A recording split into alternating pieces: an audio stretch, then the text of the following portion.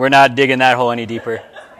All right, y'all got anything you want to talk about? Anything on your minds? Anything that is appropriate to the discussion at hand? No? All right, we're wrapping up the book of Ephesians. We're at Ephesians chapter 6, verse 10, where we're starting a new section. And this is the Sunday school section that everybody's done. When we talk about Ephesians, everybody grabs hold of it for realistically two little chunks of verses if you're a Lutheran. We love the by grace and not by works section in the end of the beginning of Ephesians chapter 2, and we love the whole armor of God because it lets us cut something out of cardboard and dress up our little children as if they can be Christian soldiers. These are the two big passages that everybody comes to with these things, and by and large we like to divorce them from the rest, especially that bit that we just talked about with marriage because it was really awkward. When we talk about this all the way through though, what's been the big theme across the whole book of Ephesians? Because the word that we're starting with is finally. This is a summation word. In conclusion, where if you have to write an essay for school, in conclusion doesn't mean you come up with new stuff. It means you sum up what you've already talked about. So what have we talked about for the last couple of years with the book of Ephesians? Christ and the church has been a big theme. What are some other ones? Baptism has been huge in the book of Ephesians. We can go by grace, you've been saved, right? And not by works, lest any should boast. So do you think if those have been the themes across the whole book of Ephesians, we're going to change gears radically when we conclude? So I'm going to write a whole essay, I'm going to write a 10-page term paper, and as soon as I get to conclusion, I'm going to blow the whole thing up and write a conclusion paragraph that totally undoes all the work that I've done so far, because I'm a terrible student. No? All right, so if that's the case, then as we start to come towards the armor of God, are we going to suddenly drop the Christ in the church and the baptism and the by grace and not by works, and then just all of a sudden say, now you have armor, so go fight stuff. Go be good Christian soldiers. So let's take a deep breath as we kind of go through this thing, because as we deal with this verse, if you want to put the impotence on you, it gets uncomfortable really fast as soon as you put away your Bible highlighters because it sounds great and actually start to live your life that way, because it never actually goes near as well as we intended to. Ephesians chapter 6 verse 10 starts this way: finally be strong in the Lord in the strength of his might. And I get my little highlighter out because that sounds nice. That's masculine, and I can get behind that. But just right there it tells us whose might is it? God's might. So my might because God loves me? No, it's his might because he's God. But it says that I'm supposed to be strong. So I'm in charge though, right? No. I'm supposed to put on. Good. Let the Lord. All right. So if we go to back a bit, because we're summarizing, let's go Ephesians 3:21 and see what we're talking about then. Ephesians chapter 3 verse 21. To him be glory in the church and Christ Jesus throughout all generations, forever and ever. Who's getting glory? Christ. So when he says be strong, he means do really impressive stuff so people will think you're great. I really want to wear cardboard armor. Okay. If this is God's might, if this is God's will, who's directing where the strength goes? God. We're not saying that Christians aren't strong in the Lord. What we're saying is that we are strong in the Lord. And the most important part there is not strong, but in the Lord. Because if you are in the Lord, you will be strong. And if you're so focused on being strong, what might you maybe stray from? Well, the Lord. And that's usually when it starts to go poorly. There's a verse that we love to highlight for these kinds of things. I want to go to Philippians 4:13. If you brought your own Bible from when you were younger, I guarantee you this one's probably highlighted. Philippians 4:13 sounds amazing. I can do all things through Christ who strengthens me. Same thing, right? It's almost like Paul knows what he's talking about. He might be recycling just a little bit. That's okay. I can do all things through Christ who strengthens me. And I say, great. I'm going to highlight that and get an A on my test. Until I didn't get an A on my test. Because I didn't study. But I can do all things through Christ who strengthens me. So what's going on? Do you see the distinction? If you want it to be on you, to do all things, whose will? My will. If you want it to be on God, whose will? God's will. We can do a simple thought experiment. Have we ever practiced this one, the dinosaur one? All right, I can do all things through Christ who strengthens me. Is it in the Bible? Is God a liar? Is God wrong? So turn into a dinosaur right now. You can do all things, and that is one of the things. I think it would be cool. You'd have little arms, and that'd be hard to reach stuff, but otherwise it is 100% a win. If you can do all things through Christ who strengthens you, do all things. Show me. This is my point. If we're going to do this thing, to sort of grab hold of this, I can do all things, and that means I can do all things that I want to do because Christ strengthens me, we're going to hit a brick wall really, really fast. Either we're going to come to a few conclusions. We can say, I can do all things through Christ who strengthens me, and by all things, I'm not actually going to put an asterisk on it and say all things but realistic things. Because it doesn't say I can do all realistic things. It says I can do all things through Christ who strengthens me.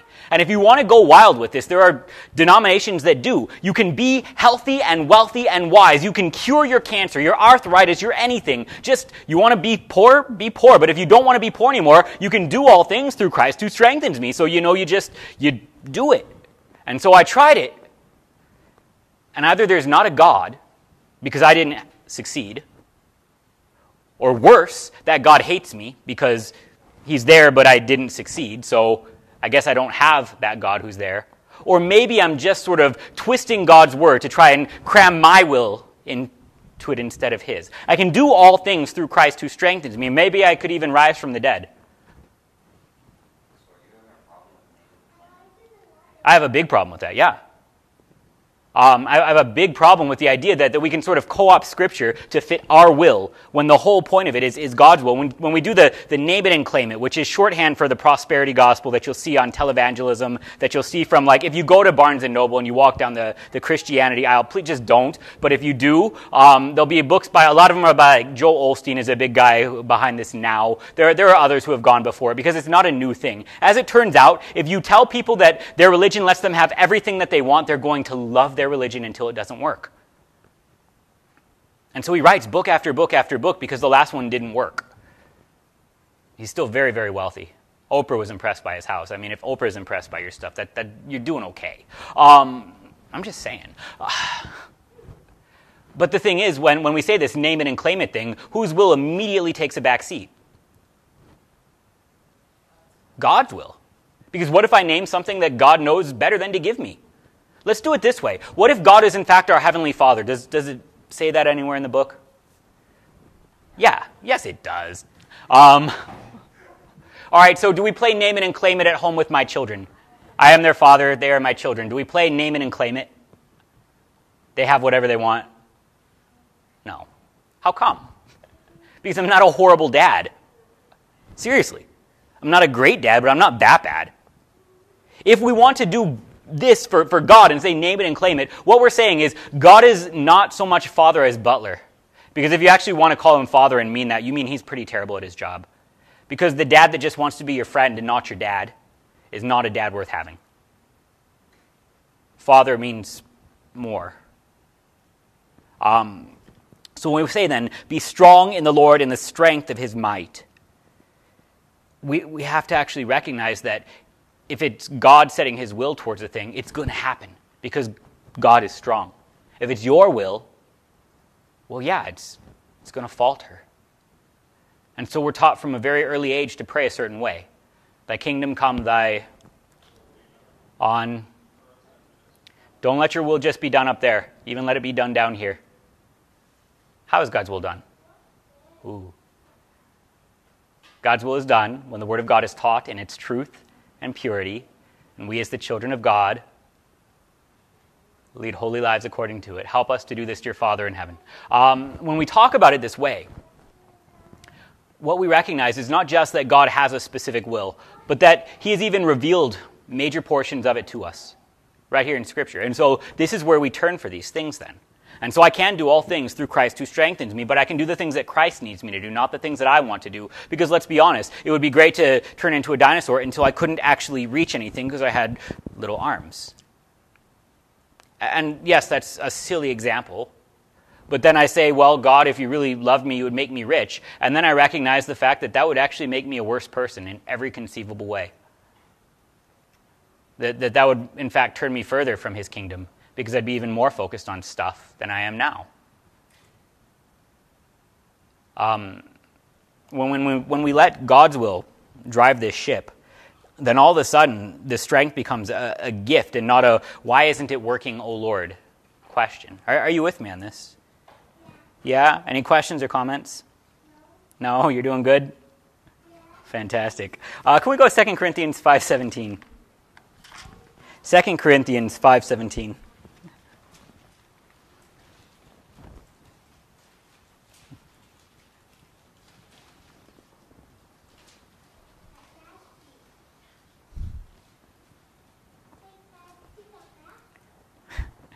Therefore, if anyone is in Christ, he is a new creation. The old has passed away, the new has come. Where is God's will for you actualized? Where is this strength actualized? If you are in Christ, because this is what we say, be strong in the Lord, in the strength of his might. Where are you in Christ? How do you know? Your baptism. How are you a new creation? Well, do you not know that you must be born again of water and the Spirit? How do you become a new creation? Where the old passes away and the new has come. Where we are united with Christ in his death and in his resurrection. In baptism. And so this is how we find out if we are in Christ. If we want to play name it and claim it, the problem is that I name it, and until I have claimed it, I am not in Christ. Whereas here I can say, am I strong in the Lord in the strength of his might? Well, am I in the Lord? Am I baptized? Yes. Am I strong then?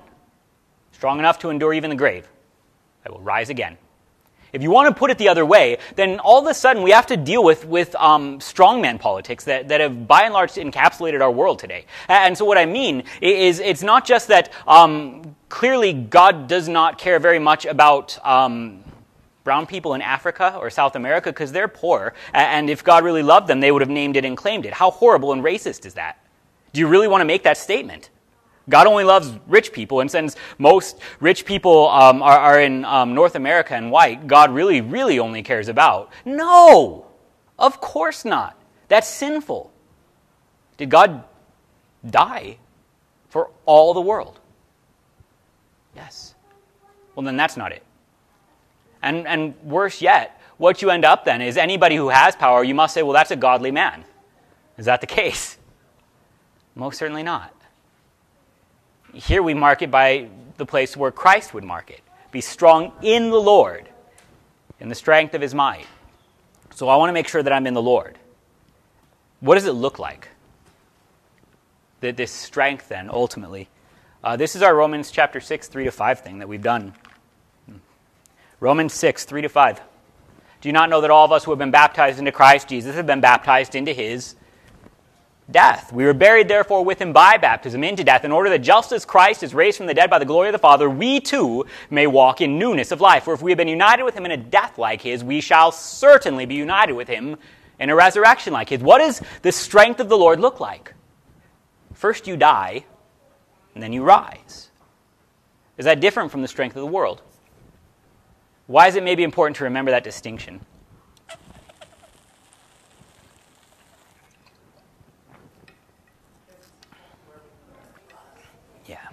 We don't want to put our trust in simple things that are going to fade in this world. But also, when we are weak, when we are dying, do we believe that we're cut off from Christ and his strength? That's where Christ's strength was actualized. His strength is made perfect in weakness. His power is made perfect in death. So, this is our religion. We start recognizing that we are dust, and to dust we shall return, so I need to be the dust that rises again. I need to be the baptized dust. Are you with me on this? Questions or comments? Because when you want to market strength as something that looks different than the passion of Christ, it's just not God. I don't care what it is, but ultimately strength is leading towards this one point, that Christ would die and rise again. And if you want to market Christian strength as anything other than this, it is not Christian. And ultimately these things fall. And so when a strong man, fully armed, guards his house, his goods are at peace. Is it a parable?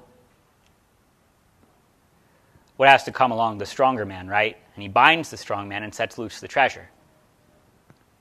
If you want to market just by how much you can push around, recognize that ultimately the grave comes for everything in this world. And so you need something that can endure the grave, something that can bind the strong man. You need Christ, who, by his death and resurrection, sets us free. Are you kind of with me on this? Yeah?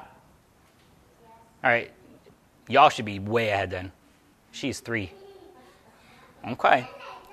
Silly daddy. One of the places where we kind of struggle with this is in the Old Testament. A lot of when we go to the strength of the Lord kind of thing, we flee to the Old Testament because in the Old Testament, you have the mighty men of God, right?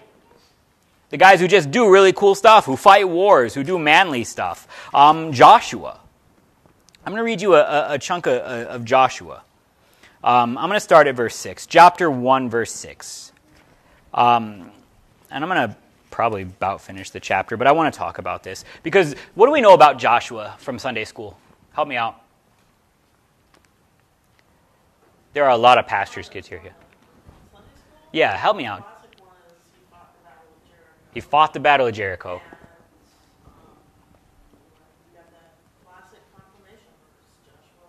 I'm going right for that one. Joshua fought people. And so from this, yeah, it is just about everybody's confirmation verse anymore. I don't think I've done a year or two without it happening. Joshua, starting at verse 6, so we can ease in our way. Joshua chapter 1, verse 6. Be strong and courageous, for you shall cause this people to inherit the land I swore to their fathers to give them. Only be strong and very courageous, being careful to do according to all the law that Moses my servant commanded you. Do not turn from it to the right or to the left, that you may have good success wherever you go. This book of the law shall not depart from your mouth, but you shall meditate on it day and night. So you shall be careful to do according to all that is written in it. For then you will make your way prosperous, and then you will have good success. Have I not commanded you? Be strong and courageous. Do not be frightened. Do not be dismayed. For the Lord your God is with you wherever you go. Let's just stop right there, because everybody loves that one. Why does Joshua 1:9 get highlighted and put on flowery language plaques from Hobby Lobby? And I'm not trying to ruin it. I'm truly not. Yeah, of course it's a comfort. Be strong. Be not afraid, because the Lord your God is with you wherever you go. How is the Lord with you, though? The Lord is with me, and so I'm not going to be afraid, and I'm going to be strong and successful when I rob this bank. Well, it's said. Good. It says the law will not depart from you. So His word, His will, His law. So when we talked about the law, as we sort of worked our way through this book, we remember that, first of all, we can say sin breaks stuff, right? So if we want to talk about this, God didn't sort of arbitrarily give the law simply to frustrate our desire. And so God was mad at Adam and Eve because they ate the fruit they shouldn't have ate. And so he said, you know what? Now you can't touch each other before you're married. Just feel really guilty and uncomfortable about it all the time. And don't even take each other's stuff. That's wrong. Don't gossip. I just want you to feel bad all the time. Or does maybe when we do these things, life get worse? You want to live where everybody steals your stuff or not? No. So, if God's law then is an aspect of His will, I can say God's strength will be revealed in a healthy family, in a God-fearing family. Not because they're better, but because at the end of the day, God says, hear my word, and good things come from that. You receive my gifts. Honor your father and mother, and good things come from that. That you're not pulling your hair out at the end of the day. Don't kill each other. Obviously, good things come from that. Don't commit adultery. Be chaste. What if God actually wanted you to have a healthy and happy family? Remember, we worked all the way through that. The things that help you build a healthy and happy family, God's on board with. The things that take away from it are wrong. Which is why when Luther in his catechism is after this thing, he doesn't just list out all the wrong, naughty things to do in the sixth commandment. It's not, don't look at that, don't touch that on there, this is where the line is, this is first base, second base. It's, look, we should fear and love God that we lead a chaste and decent life in what we say and do. And husband and wife love and honor each other. He's building something up because God actually wants you to have a healthy, happy family. This is where the strength of the Lord is exuded. And so when we want to deal with Joshua, even Joshua, who goes off and fights war, what we recognize then is the Old Testament is a literal playing out of what is spiritual now. And so where Joshua misbehaved, even when Joshua's people misbehaved, were they winning battles or were they losing battles? What if somebody, when they were told, don't take the treasure from the city, just burn it all, and somebody said, yeah, but I'm going to take that? I think it's Joshua 10. They start losing. If you really want to live by thievery, you might find little gains here and there, but in the end, how's it going to go? Poorly. By and large, poorly, even consequentially in this life. But how much more before the Father on the last day? Are you kind of with me on this? Any questions on this? This be strong in the Lord in the strength of his might. What we want to then find is ultimately God's will. Because the strength will come all by itself. Because, well, God is strong. We want to worry about what is God's will. How do I know what God's will is? I look to his word. His law, his gospel. And there I find my peace, because am I in the Lord? Not because I behave. Not because I can do all things, not because I have claimed enough, but because I am, first of all, in Christ. I have been baptized. And so from this comes all things. New life that actually does live in Christ. And finds joy in this, peace in this.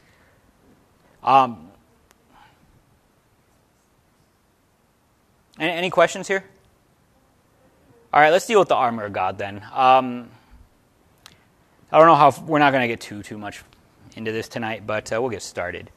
Put on then the whole armor of God, that you may be able to stand against the schemes of the devil. And so I get my cardboard finally. I don't care what you say.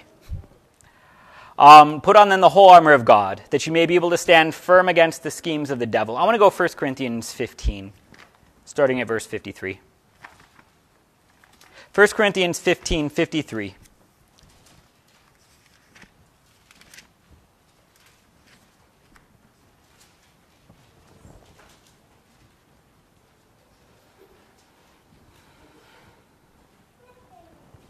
All right, if I am told I have to put on the whole armor of God, let's see what that looks like. For this perishable body must put on the imperishable, and this mortal body must put on immortality. When the perishable puts on imperishable and the mortal puts on immortality, then shall come to pass the saying that is written, death is swallowed up in victory. O death, where is your victory? O death, where is your sting? The sting of death is sin, and the power of sin is the law. But thanks be to God who gives us the victory through our Lord Jesus Christ. Therefore, my beloved brothers, be steadfast, immovable, always abounding in the work of the Lord, knowing that in the Lord your labor is not in vain. Is Paul after the same thing? It's like he's recycling a sermon. That's okay.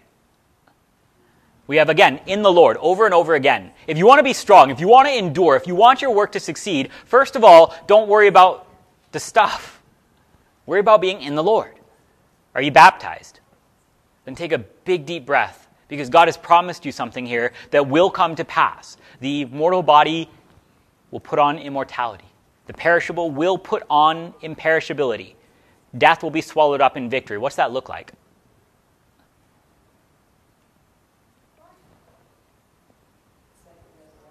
Yeah, this is the resurrection of the body and the life everlasting. And so on the last day, I will see fully this idea that death will be swallowed up in victory, that this mortal body will put on immortality. And so I can say right now, I have peaked.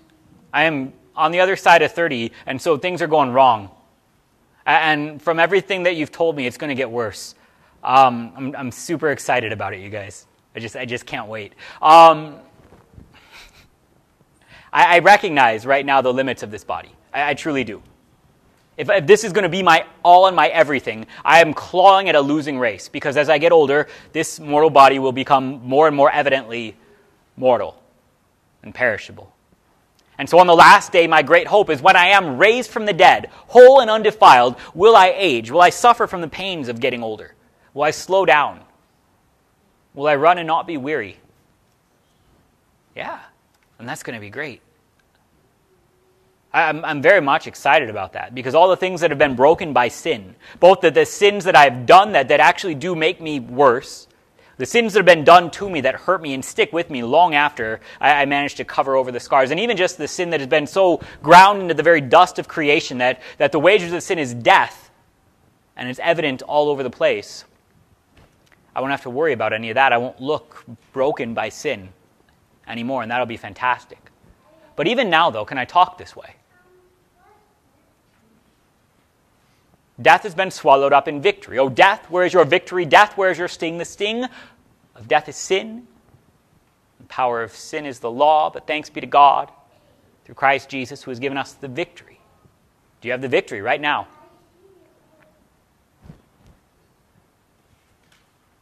Can we talk about death so much that it is defeated that we'll actually say you're just going to sleep and you'll wake up again? That's called Christianity. That's called certainty. That's called comfort. And it flows from knowing which side you're on, even now, before the judgment ever comes. And so I can say, when I ultimately stand on the last day before the second person of the Trinity, that he might account all that I have done, both good and evil, what will I hear? Well done, thou good and faithful servant, or, yeah, no, sorry. Well done, thou... How come? Because I've done some stuff. Y'all don't even know. Christ has borne it for me. How do I know? Me. Not just that he died and rose, but how do I know that it's mine? I'm baptized. I've already been united with Christ in his death, and so I have been united with him in his resurrection. Already right now, I would dare to call you saint, which means holy one, which means belongs to heaven. Because this has already been worked out, not by you, not by your works, not by you doing enough, buying enough, praying hard enough, giving yourself, none of it. But simply by this, Christ has borne it all for you. So look to the places where he's bringing it. Look to your baptism. And then already we can talk this way. Put on then the whole armor of God. Put on the resurrection of the body. Not on the last day, but put it on right now. This is how Paul is closing Ephesians. Put on the resurrection of the body while you're still alive. How do you have to do that?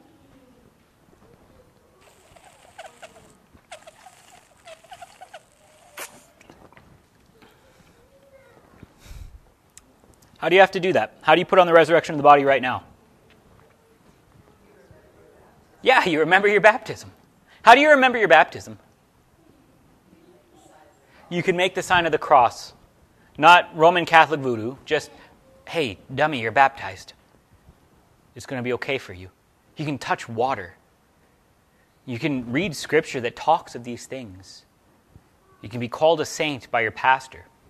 We live baptismally. There is a liturgy to this, so much that it infects how we wake up in the morning, the first thing we do, and how we go to bed at night, the last thing we do before we let our head hit the pillow. We live baptized because everything else in this world is stacked against us, and the wages of sin is death. And so if you want the armor of God, that armor of God has to endure death. And there's only one thing that does that: resurrection. So put on right now the resurrection of the body and the life everlasting. If I can say right now, I have put on the resurrection, how does that let me face sin, death, and the power of the devil?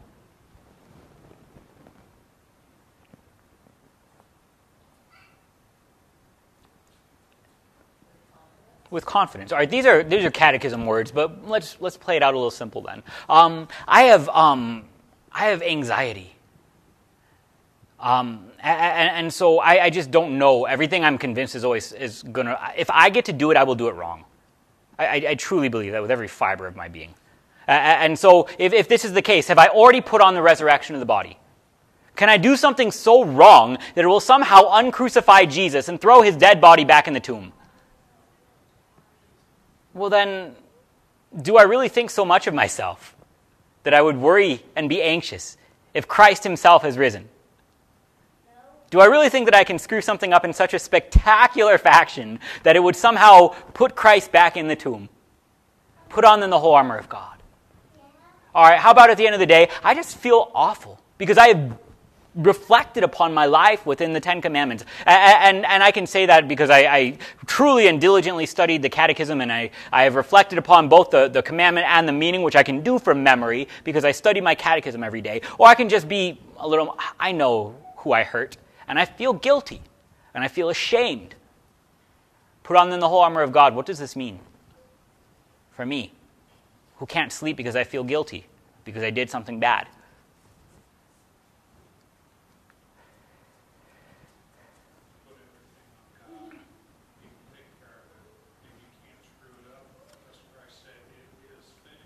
Right. Remember what the armor of God is. It's the thing that bears us through death and unto life again. I let that sin go on Jesus, who bore it unto death and then life again. There is nothing in this world then that I can do that would make Christ turn his back on me. He has borne all my sins upon the cross. And so I can put on the whole armor of God that would extinguish the fiery darts of the evil one, which I didn't mean to give anything away there. We can actually look forward in hope, knowing that this armor of God is a protection against sin. What about fear? Because I don't know what's going to come in my life. I don't know what tomorrow holds. Put on then the whole armor of God. What comfort is there?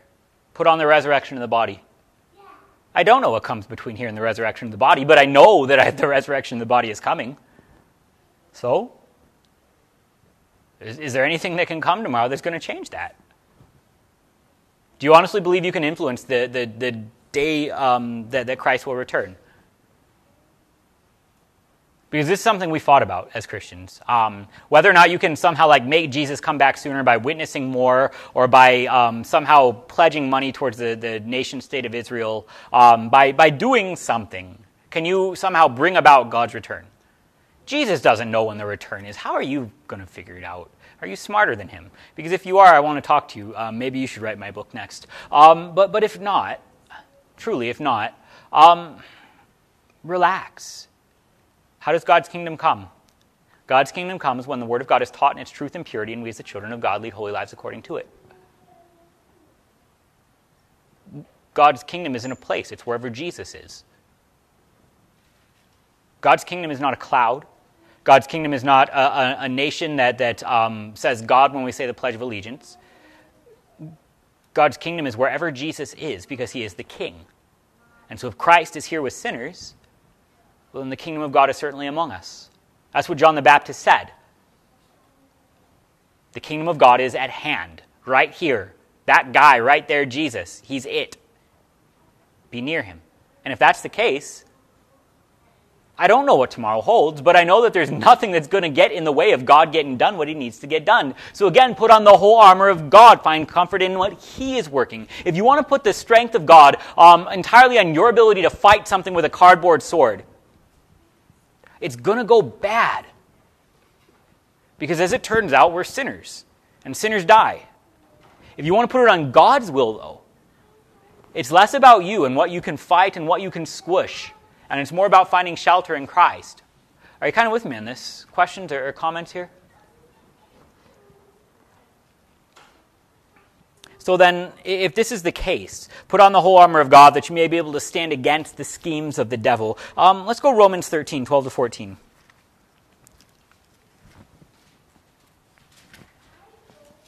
Romans 13, 12 to 14. The night is far gone, the day is at hand. So let us cast off the works of darkness and put on the armor of light.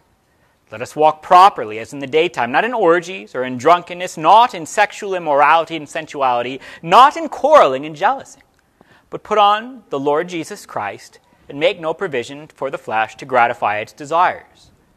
So if I have on the armor of God, nothing can hurt me, and I just do whatever I want, right? Nothing's going to hurt me, right? There will be no consequence to my actions because Jesus loves me. Right? No. Sorry, honey. And so, Zoe, did Jesus die for you? Yeah. Are you going to go to heaven? Yeah. Are you baptized? Yeah. When you're naughty, do you still go to your room? Yeah. Yeah, that's hilarious. In this world, there are still consequences because sin breaks stuff. You will rise again, but sin still breaks stuff. And so, when God says, put on the armor of light, no longer walk in darkness, recognize where this strength might be found. Again, if you want to give yourself over to all of these things that he lists out, recognize the reason that he does it isn't just so that you should feel uncomfortable, but simply by the fact that if this is going to be the path that your life takes, it's going to hurt. Like, it's genuinely going to hurt. Are you with me on that? I'm not saying that you can't go to heaven. I'm not saying that you can't be forgiven. I'm not saying that Jesus didn't die for you. I'm saying that it's going to hurt. And Christians who want life and want to not hurt each other, well, they recognize then that these paths lead to ruin. And they say, do I really want to be involved in this if it's going to hurt people around me, even if I can't figure out exactly how yet? And it's going to hurt me.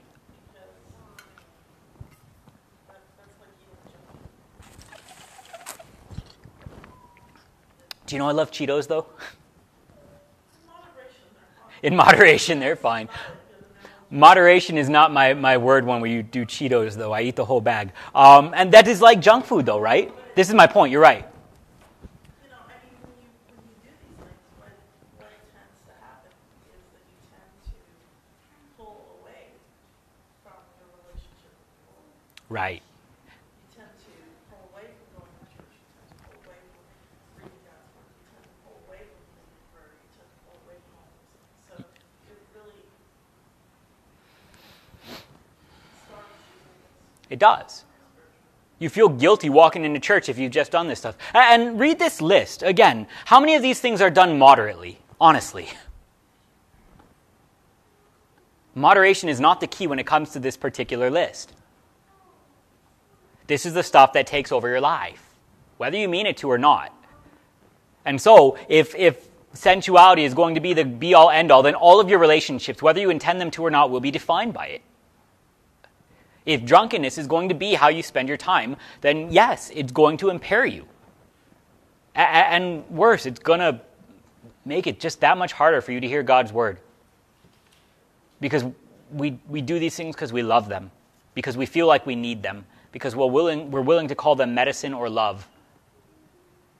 And when God comes in and says, that kind of sensuality is not real love, that's lust. I can show you what love is, but it's sacrifice.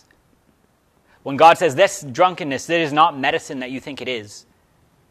I can show you the medicine of life, though, immortality even. And it's my body and my blood. Those are difficult pills to swallow when I've already made my decision as to who my gods are. He calls us then to put on the armor of light, that we would not walk down these paths because they do hurt. It doesn't mean, again, if you've ever been drunk, you can't go to heaven. It means that if you want this to be your life, your idol, well then yeah, recognize it's going to hurt. Recognize it's not a path that's good. Armor of light, it means that Christ is our protector. And so the things that Christ calls good, I want to call safe. Even those consequences that are a result of our sin, God used them.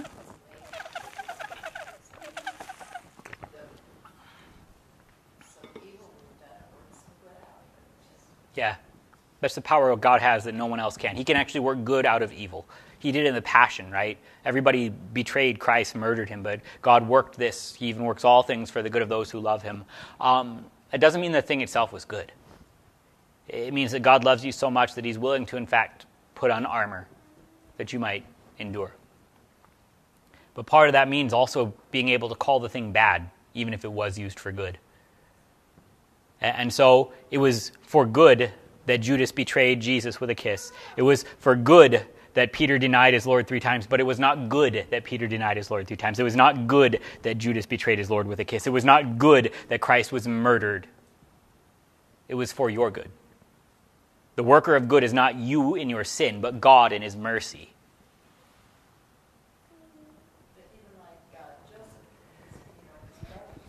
You meant it for evil, God meant it for good.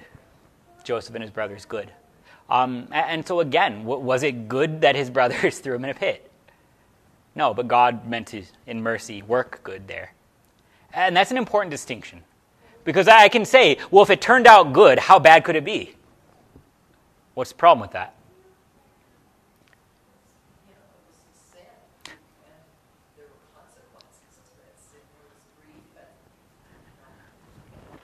Mm-hmm.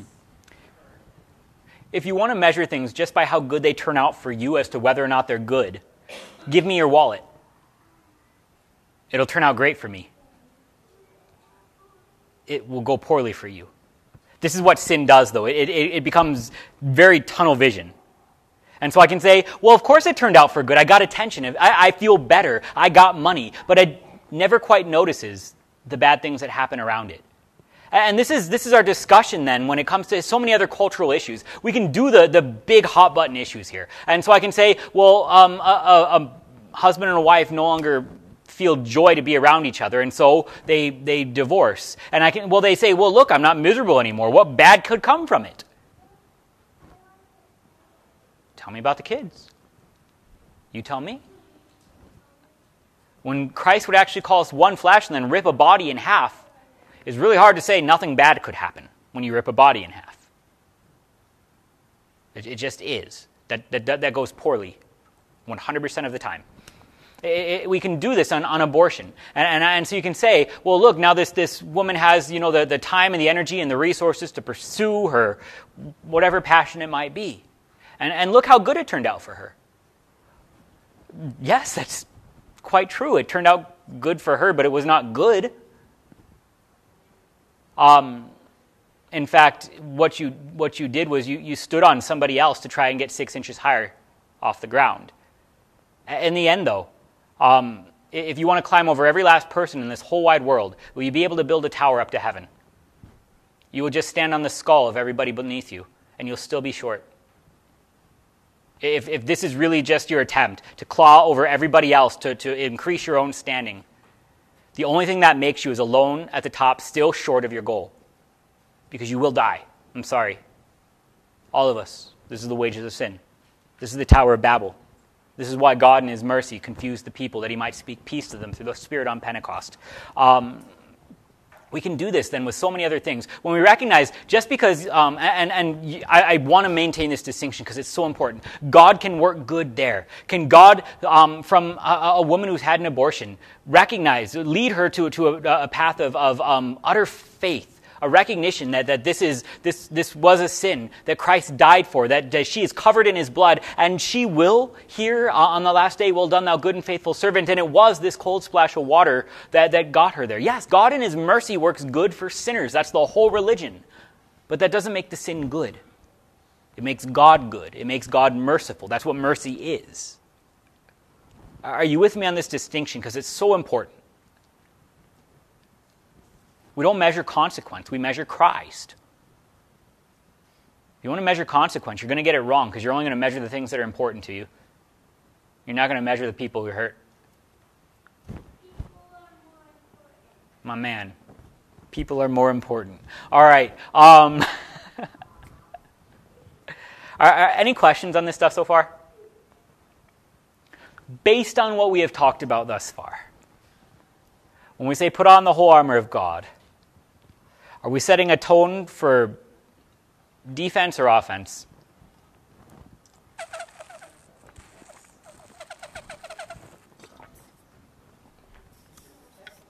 What's the difference here between setting a tone for defense and setting a tone for offense? If you're defending, what are you doing? If this is the armor of God is your defense, what is it doing? It's protecting you. It's keeping you safe. If it's your offense, it's going to let you go and squash stuff and hit stuff with a cardboard sword, which I really want to do, but isn't the point. And it's never been the point. Even if you go into the Old Testament where all the wars are fighting, the armor of God has still worked as a shelter for God's people. Now let's go Exodus 14, 21 to 25. I like this story. Not just because of Charlton Heston. Exodus 14, the parting of the Red Sea. Exodus 14, 21 to 25.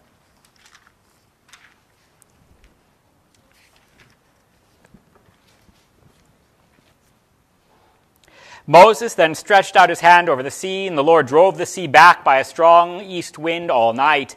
He made the sea dry land, and the waters were divided. And the people of Israel went into the midst of the sea on dry ground. And the waters being a wall to them on their right hand and on their left. The Egyptians pursued and went in after them into the midst of the sea, all Pharaoh's horses, his chariots, and his horsemen. In the morning watch, the Lord in the pillar of fire and of cloud looked down upon the Egyptian forces and threw the forces into a panic, clogging their chariot wheels so that they drove heavily. And the Egyptians said, "Let us flee from before Israel, for the Lord God fights for them against the Egyptians." Why is the armor of God your defense and not your offense? Who's doing the fighting? The Lord God fights for the Israelites. They don't need to beat the Egyptians. They need to take shelter in the Lord. But will they be kept safe? Praise the Lord. Praise the Lord. Just all the way through. Do you understand that distinction? If it is the Lord who fights for you, do you have to fight for yourself? What do you have to earn? Who do you have to slay? Nothing. And this has everything to do with the very tone of salvation itself. I want to go Isaiah 59, 15 to 18. Isaiah 59, 15 to 18.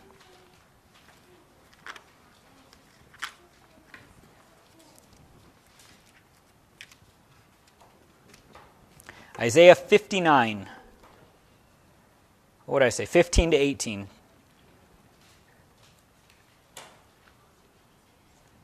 Truth is lacking, and he who departs from evil makes himself a prey. The Lord saw it, and it displeased him. There was no justice. He saw that there was no man, and wondered that there was no one to intercede. Then his own arm brought him salvation, and his righteousness upheld him. He put on righteousness as a breastplate, and a helmet of salvation upon his head. He put on the garments of vengeance for clothing, and wrapped himself in zeal as a cloak.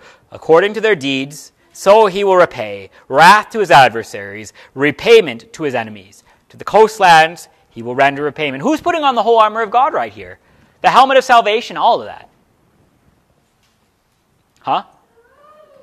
Who?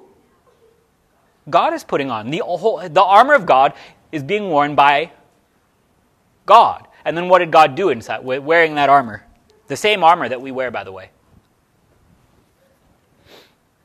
He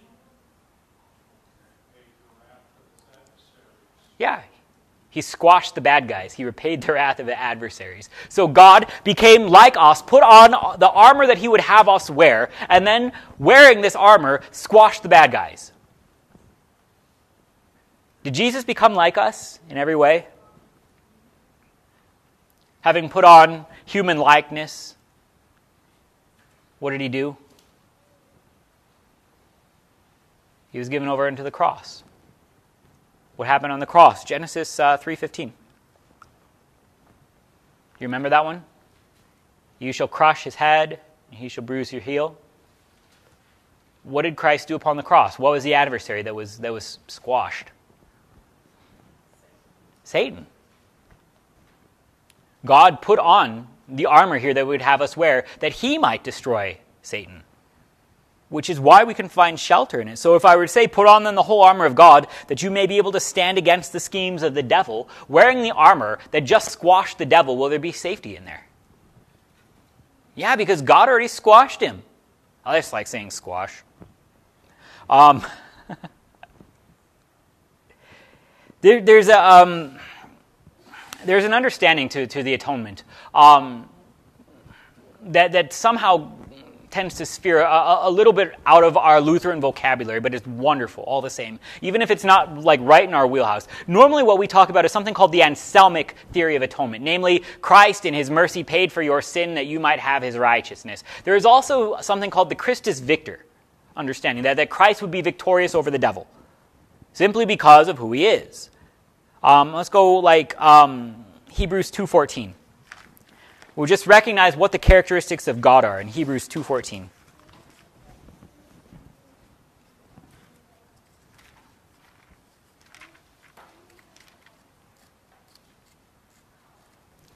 Come on, turn page. Thank you.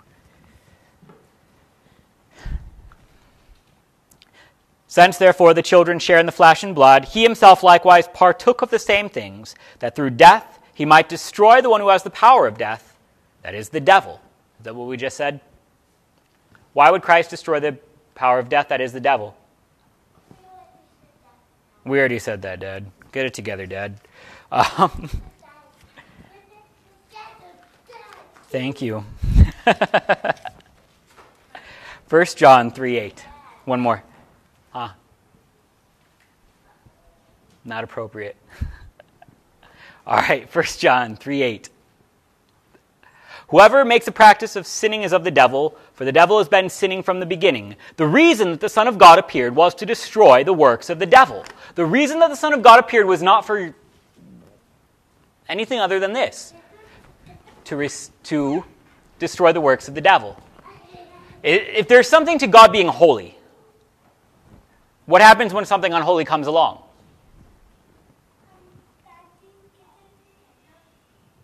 All right, fine, let me do it this way. Do I want spiders in my house? No. When I find a spider in my house, do I put it in a glass and then gently take it outside to return it to its spider friends? I don't. I squish the spider. You know why? Because spiders don't get to come in my house. They get squished if they come in my house. That's just the rule. I am holy. And spiders are unclean, and so spiders get squished. So, if there is in fact a God who is by his very nature holy, and there is something unclean like the devil that would come along, what must Christ do? For the sake of who he is, his very nature. He must destroy the devil. He must put that beast down. Any more than I could abide by a spider in my house, no more can the holy Lord our God abide by the devil. So what must happen? In Genesis 3:15, he starts it out. You are going to get squashed. There will be a son of God who will be born of a woman who will crush your head forever, though you will bruise his heel. This is just what God must do. He cannot ignore the devil's evil. And so now we find our joy in the fact that we wear this victory. If we are going to put on the whole armor of God, that we might stand against the schemes of the devil, well, then we're going to put on the thing that simply says, look, evil is going to be destroyed. You are clean. You are baptized. You don't have to worry. But because you are clean and because you are holy and because you are protected in the very armor that Christ would put on, that he might put down the work of the devil, can the devil destroy you, hurt you? No, you have the armor of God. The resurrection of the body, the baptism. Are you with me on this? Yeah. Questions? Yeah? I don't know about you. You. All right. And you. All right. Just real quick then, we got a few minutes. Again, we're summarizing in this chunk. So I want to go Ephesians 4:14.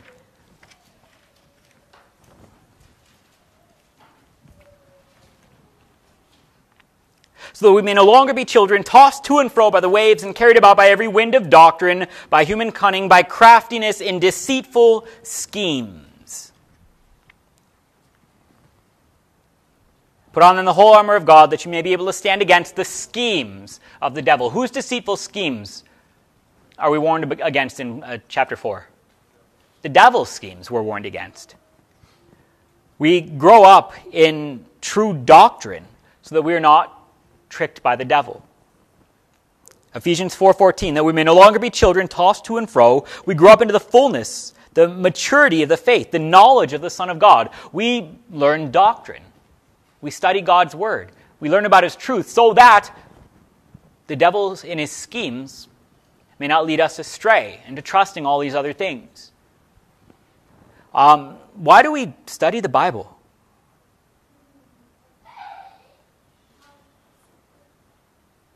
How does the devil chiefly attack us?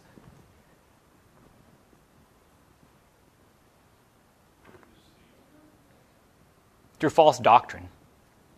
This is ultimately the biggest place where the devil will work, through false doctrine. The devil is not so huge into possessing folks anymore, like making their heads spin around and whatnot. The devil is honestly not so huge on just sort of having you hit by a car. The devil is very much overjoyed by the fact that you might trust in your own works, that he might accuse you of your sin. The devil is very much overjoyed that he might make you think that there is no such thing as a God in heaven, or that this God would have nothing to do with you, or that this God would not become Christ who was crucified for a sinner. That you must earn this in any way. This is where the devil chiefly schemes. False doctrine. So, how then do we put on the armor of God to resist these things? We put on the Word. We study. We learn these things so that when the devil does scheme to trick us, we actually have something to fall back on. We actually have places that we feel comfortable enough where we can go and ask if we don't know the answer. Because this is something that has been given person to person. So in Ephesians 4:14, they're actually talking about the office of the ministry, where God would send out preachers to teach that you might grow in Christ. So it's not just study the book, learn the answers on your own, and pass the test. Half of it's even just knowing that you can go certain places to come up with the answers that you can't on your own. And if you're not getting those answers in that place, you need a different place. Your church is not just the place that makes you feel comfortable because you're related to half of them. It's where... It's a small town church, this is what it is. The church is where you can actually say, there's answer here, there's help here. This is where, if I don't know what's going on, I can say, Pastor, what's going on? And I know when he talks to me, he'll tell me the truth. When your pastor doesn't know it, he'll go and look it up from other people. We pass this down over and over again. We hand this word down from generation to generation. This is why I study the confessions. This is why I study with other pastors. This is why when pastors step away from studying themselves because they're convinced that they know it all already, really, really bad things happen. One of the things that you have done, as I had a chance to revisit my call documents here in Winside, was you insisted that I study and I learn. Not just that I pledge to teach nothing but the Word of God is revealed and understood through our Lutheran confessions, but you actually insisted in my call documents, I go to confessional study groups and I continue to learn and I continue to grow with other people because this is where the devil does chiefly scheme, to pry us apart from these things. Are you with me on this? You're not alone in it. It's not me and my Bible figuring out all the right answers. I believe in one holy Christian and apostolic church. We fall back on the apostles' teachings. This is where the answer is. So if you don't know it, that's okay. But it's important to know where the answer is, so that when the devil confronts you with this, you can say, I know where to get the answer, even if I don't know what it is yet. Make sure you've got that. But most of all, make sure you're comfortable with the fact that it's boring. I mean that in that when we say put on the whole armor of God, we never teach the Sunday school lesson, put on the whole armor of God, by saying, all right, little children, you're baptized, learn the Word of God, and here you find strength against sin, death, and the power of the devil. We say, cut out a little cardboard armor and a sword and go whoop something. And I'm not saying that's bad to teach little children. I'm truly not. But what I'm saying is when you carry that over into adulthood and you say that the armor of God is you picking up the cardboard sword and whomping on things, it's going to go bad.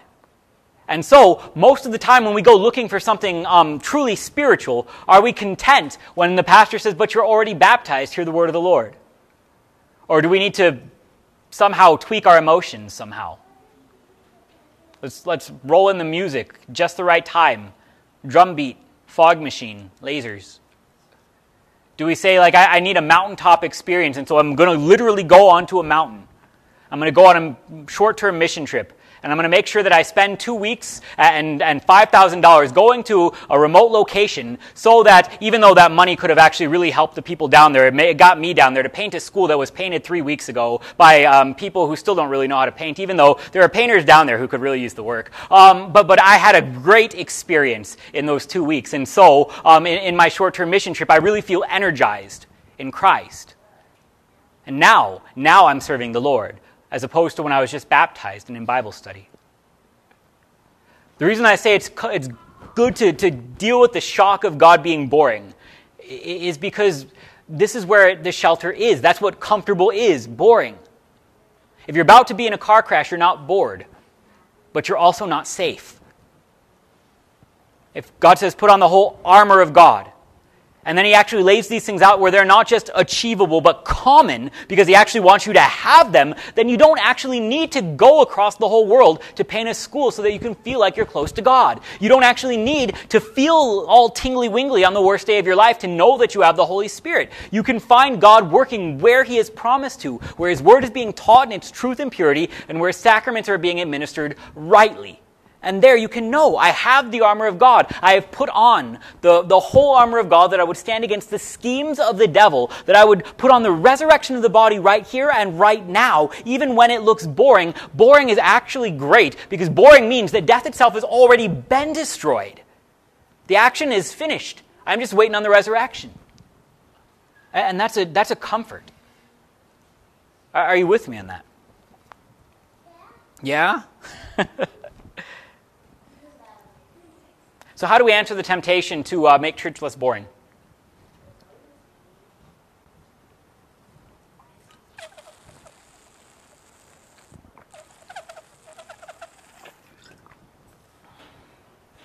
Because it is a temptation. You will never hurt my feelings if you tell me church is boring. The dentist, his feelings wouldn't be hurt if you told him it was boring there either. It's not his job to entertain you. You really want to be entertained on your ride home. You don't want it to be boring? Drive on the wrong lane. It will not be boring. It will not be good. It will not be safe. This right here, there's plenty of entertainment out there, and you're free in Christ to go enjoy it. This right here is about safe. Put on the armor of God. Find something that you can take shelter in so that when everything else has fallen apart, you've got this. This endures, even unto life everlasting. That's how we address it. You with me? Questions? Concerns? All right. Well, that's what I got then. Let's pray. Our Father, who art in heaven, hallowed be thy name. Thy kingdom come, thy will be done, on earth as it is in heaven. Give us this day our daily bread, and forgive us our trespasses, as we forgive those who trespass against us. And lead us not into temptation, but deliver us from evil. For thine is the kingdom, and the power, and the glory, forever and ever. Amen. Thank you all very much for your time.